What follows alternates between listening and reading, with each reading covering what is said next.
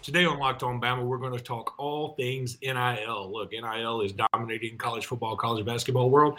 So we want to find out more about it, especially from an Alabama perspective. So we welcome in Phillip Stutts with High Tide Traditions. We're going to talk to him about the NIL, what it means, what it is, what's going on, who knows about it. Phillip knows about it, and he's going to tell us about it here in just a minute. Locked On Bama, your daily podcast on the Alabama Crimson Tide. Part of the Locked On Podcast Network, your team every day.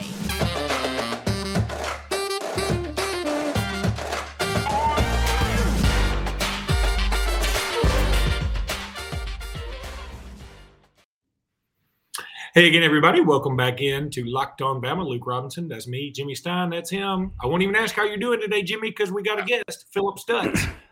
Phillip with High Tide Traditions, who you've seen him on Feinbaum, you've seen him on Fox Business, you've seen him, you might have seen him at Starbucks. I don't know, wherever you've seen him. You might have seen him at his house if you're his wife watching this, whatever. I don't care. But Phillip is a great dude. He knows everything about the NIL. He's with High Tide Traditions, as I mentioned. Phillip, welcome to the show, buddy. Hey, excited to be here. Love what you guys are putting out to the Alabama nation, and honored to be on today. Really do appreciate you, buddy. And look, let's just get started with this. I mean, because I think the NIL is so ambiguous to everybody.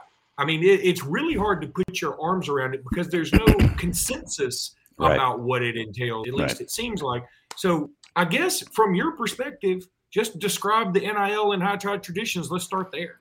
Well, let's go in the background of it, because I think for everybody listening, it's important. There are so many crazy stories out there right now, and everybody's reporting on all the crazy stories, right?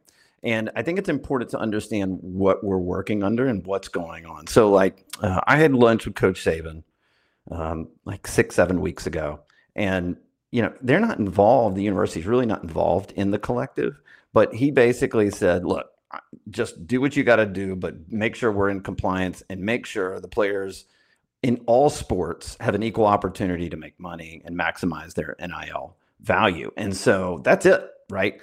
And, one of the things that it was clear to me when I came on board was this is not going to be a donor-led NIL collective, which is different than what you're seeing in all the news right now. And the reason that this background is important is because there's a war. I mean, an absolute war in college athletics right now, really specifically because of college football, because it makes the most money.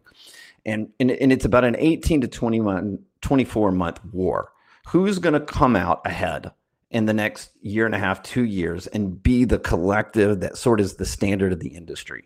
And no one's talking about that. Literally everybody's talking about the $4 million donation here or the $8 million player there and all that stuff. But no one's talking about, the best way to describe it, and it's a marathon. And do y'all remember when we're all about the same age? So do you remember when we would watch the news when we were little, and it'd be like, today the Boston Marathon was running, and they'll show the clip, and then there's this dude that just runs out at the gun goes off at the starting line, and some dude is running full sprint like a madman, and he's in the lead for literally 5 seconds, right? And then, everybody comes and kind of overtakes him, right? That's in a way how I see NIL going right now. You're going to see these big universities, and I don't know what everybody's doing because I don't work with them. But you hear the universities, the big ones right now that are out there doing these massive deals and in the headlines, and they are sprinting out ahead of the pack. And maybe that's what they should do right now. But you're not going to win a marathon by sprinting at the very beginning. And so our job is to come in and build a sustainable model that no matter if the federal government or the NCAA gets involved, our model is going to fit nicely in it. And it's going to be compliant, and it's going to benefit the players more than anything else. And so I can walk over how we're setting that up. But I think, Luke and Jimmy, I think it'd be really interesting to tell you how screwed up some of these models are, and how Alabama is going to do it different and set the standard, but you may not feel it for a while, right? Because we're just going to run it a steady race, and then we're going to come out in the end on top. But, tell me how you guys kind of want to take the conversation. I'm happy to go there. Phil, Jimmy, I'm going to let you ask the question after we take the first break. But I guess one thing I want to ask about is, and I'm sort of skipping ahead, but there was a report yesterday that the NCAA is about to start cracking down on some of these collectives that have gotten a little nutty, quote unquote, and define nutty at this point, because you have, like you said, some places are just sprinting out ahead. Some places are taking it a little bit more cautiously. But what exactly do you think they can do to crack down? I mean, it's so hard to understand the rules, and they go almost state by state or school by school. Right, they do. I don't know how you crack down on anything when there's no set standard. I don't know. I think this is all bluster. Like, really, how fast is the NCAA going to move? And then how fast is the enforcement going to go? So there's a Wild West aspect to this that is in play and not going anywhere in the short run, like we just talked about. Here, let me, if you're good with it, I'm going to walk through some of the big problems that are going on with some of these universities that are sprinting out ahead. One, I've said this from the beginning when I sat down with the High Tide. I said, look, no business owner, right, is going to continue to give to a collective or sign NIL deals if it eventually doesn't make them money.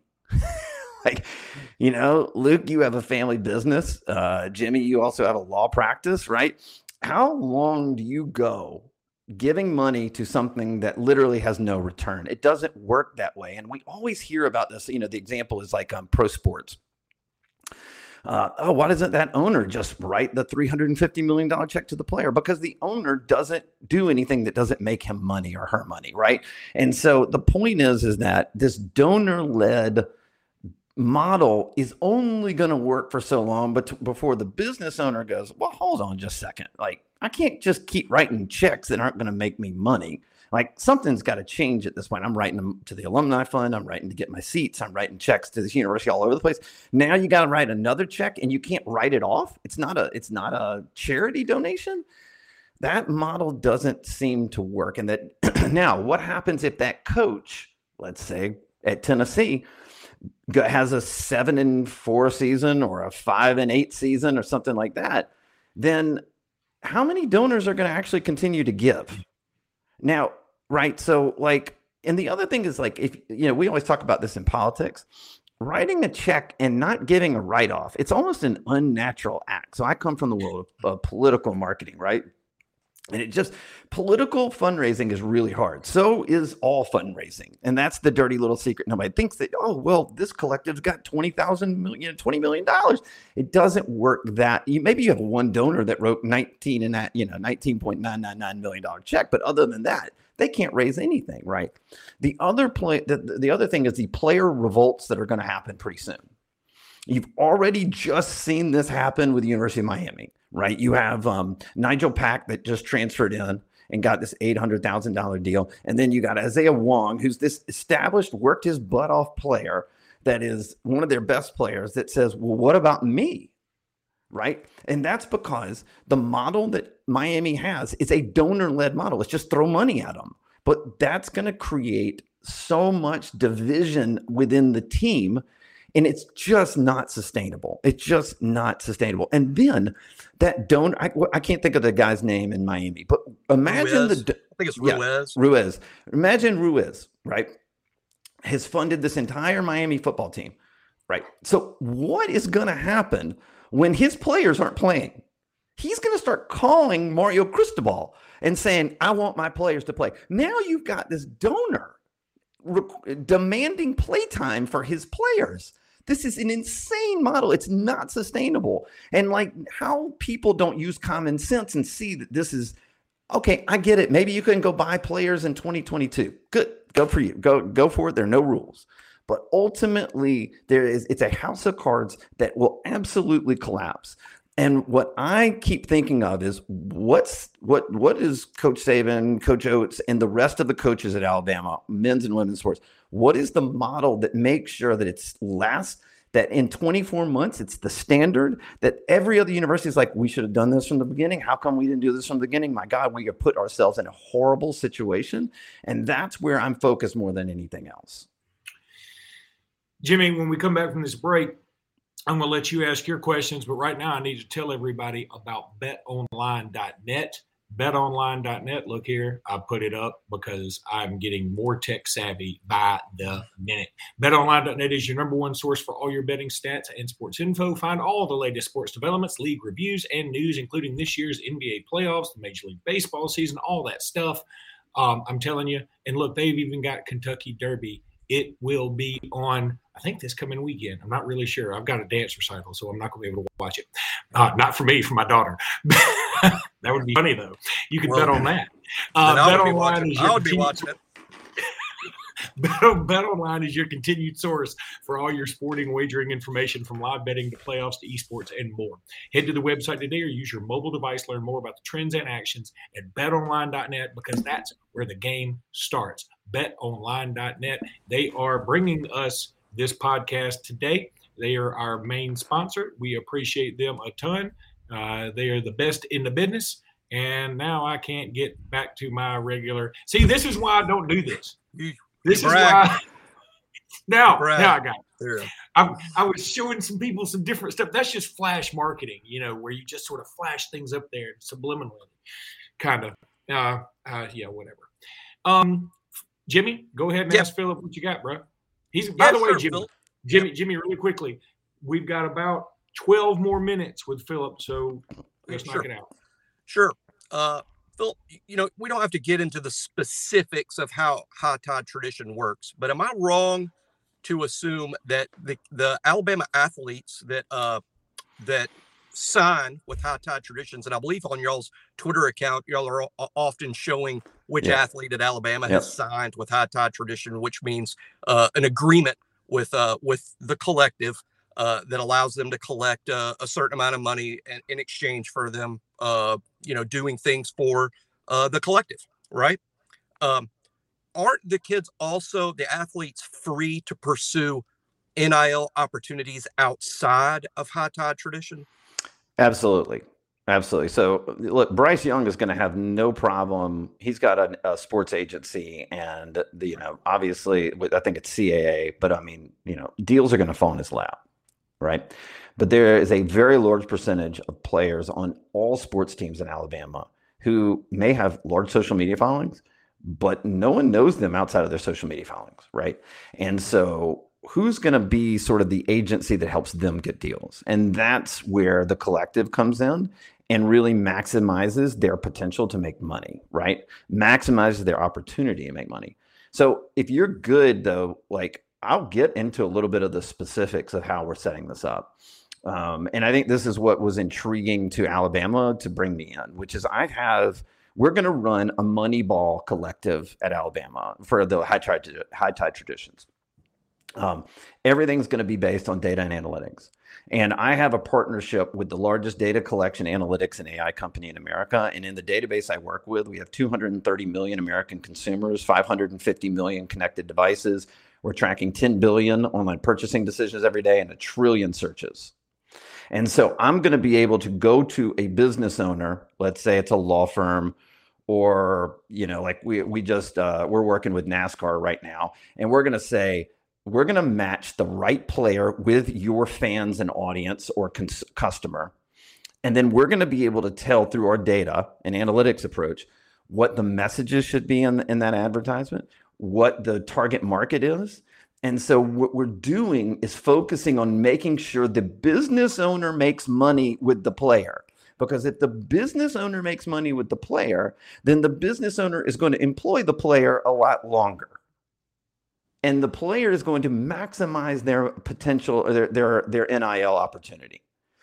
The stupidest thing that people are doing right now is that they're throwing cash at them without any regard to what the long-term impact is. And so the long-term impact of what we're doing is the business owner has to win. And when the business owner wins, when they make money, then the player is going to keep that contract for a hell of a lot longer and make a hell of a lot more money.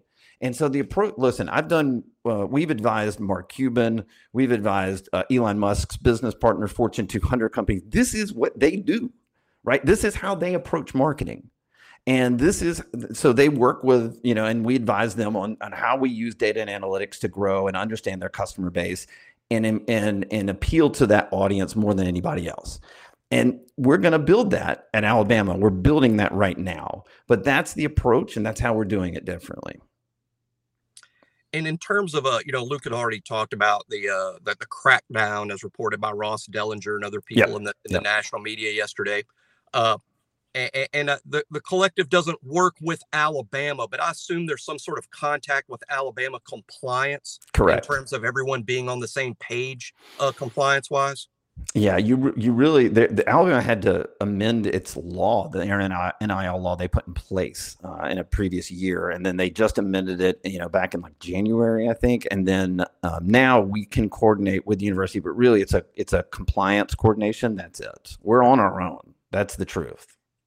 Right. Yeah. So y'all talk to compliance. So y'all are allowed to ask questions, work with Alabama compliance to make sure all that, but you don't work with Greg Byrne, Nick Saban, Patrick Murphy, Nate Oates. Right. Nope. No, I've talked to all those guys, but again, just wanting to know their perspective. But they basically have handed this off and said, you do what you guys need to do. We're out. Right. And ultimately, that's the only way it's going to work long term. Again, my charge was we've got to fit this into whatever. Look, there's going to be federal legislation at some point. There's going to be NCAA legislation at some point. There's going to be a lot of different oversights that come in.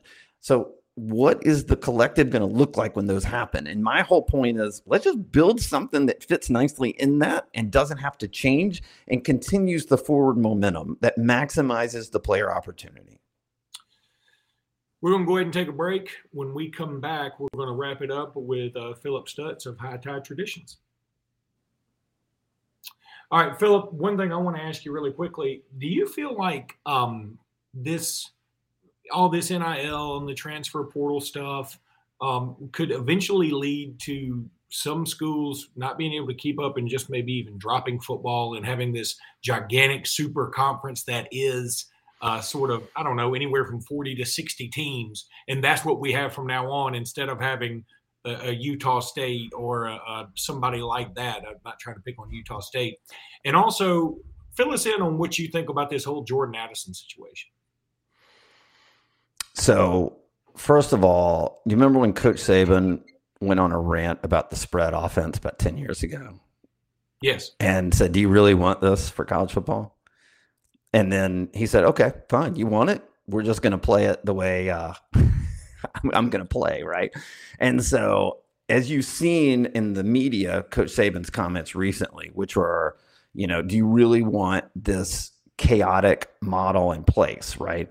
And, obviously we're going to build the model that's sort of the new spread offense of what, Saban brought into Alabama and projected the university football team into even more championships. So all I know is that we're going to play within the rules. And then obviously, I don't know if you guys know this, but I'm the first person that ever went on maybe ESPN, but I know on Feinbaum's show in late summer 2019. And I basically said a nuclear bomb is about to drop in college football and no one's talking about it. It's this thing called NIL. And, Feinbaum, I remember I was up in New York in the studio with him and he at the time was like, what is this? This is a nuclear bomb. And now it has gone off. I was like the guy screaming, from behind the hill, it's going to go off, but it's gone off, right? So what the fallout is from that, we're going to see. I have no idea. There's so many weird changes and weird things that are going to come in the next few months and years. All I can focus on and control is how do we build the one in Alabama that makes sure and ensures that the players make a lot of money, right? That they have success with NIL. It follows the rules more than anything else, and that it helps Alabama set the standard and stay on top of the college sports world in all the sports they play. Phillip, this is fascinating stuff, buddy. I know you got to run, so we'll let you go. This was amazing. Thank you so much for being with us. Definitely want to have you on again because this will be something that we keep talking about. And, you mentioned at the very beginning, you've been in the political fundraising aspect of some various things in marketing. And I feel like I'm probably as much of an expert as you are now because I just finished Ozark and I feel pretty good. Oh, yeah. That's how it works. Yeah, that's exactly how it goes down.